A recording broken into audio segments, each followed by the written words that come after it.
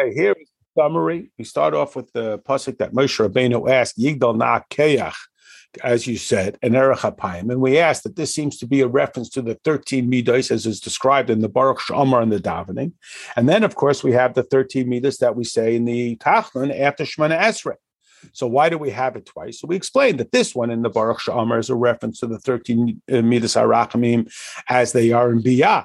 And the ones that we reference more explicitly, Hashem Kel Rachamim in the Tachlon after Shemana Esrei, is in the level of Atzilus. And this is what Moshe Rabbeinu's request was, that through Torah, which is what gives us the strength, we should have the capacity to have that level of atik, of atzilus, even in the bria level. It should be drawn down here, that just like a person's koyach is revealed through their actions, so too when Hashem's kindnesses and tolerances and patience are demonstrated, it should manifest down here in this physical world.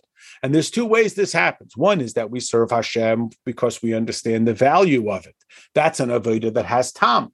But then there's a superior level. We do something simply because Hashem asks us. If God would ask us to do something seemingly as meaningless as chopping wood, we would do it because we are doing it simply because it's God's will. And if we would have that kind of Kabbalah soul for all mitzvahs, we would draw out this quality within our human experience. And this helps us understand this odd pasuk in Tehillim that says, Im Aveinos Tishmar Ka, the sins that are guarded by Yudkei.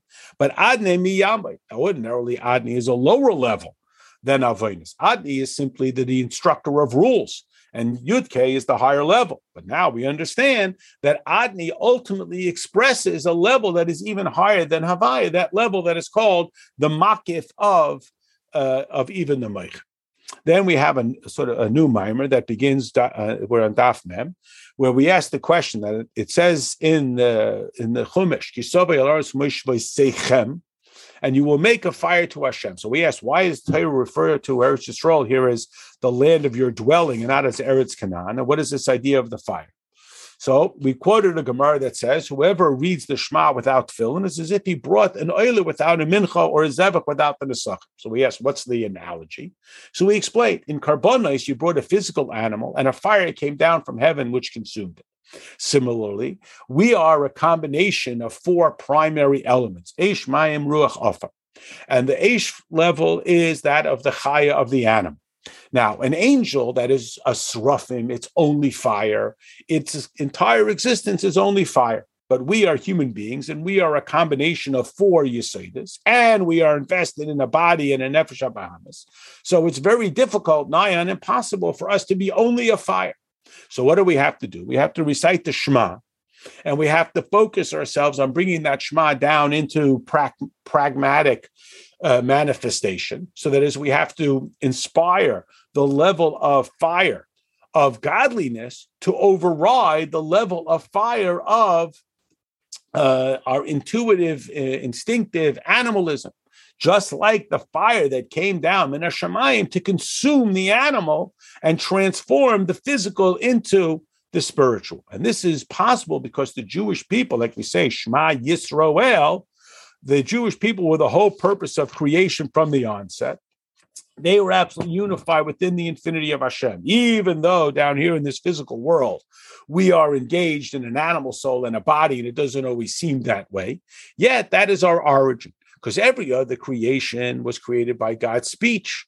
Even the Olam Yonim were created by God's speech, but only human beings are created from that level of Havaya where there is no change, past, present, and future, and therefore we, and exclusively we, have access to it. And this is the idea that a person's years are measured by how passionate, how fiery their animal soul is. That's how fiery and passionate their godly soul has to be, so that they can overcome their animalistic impulses.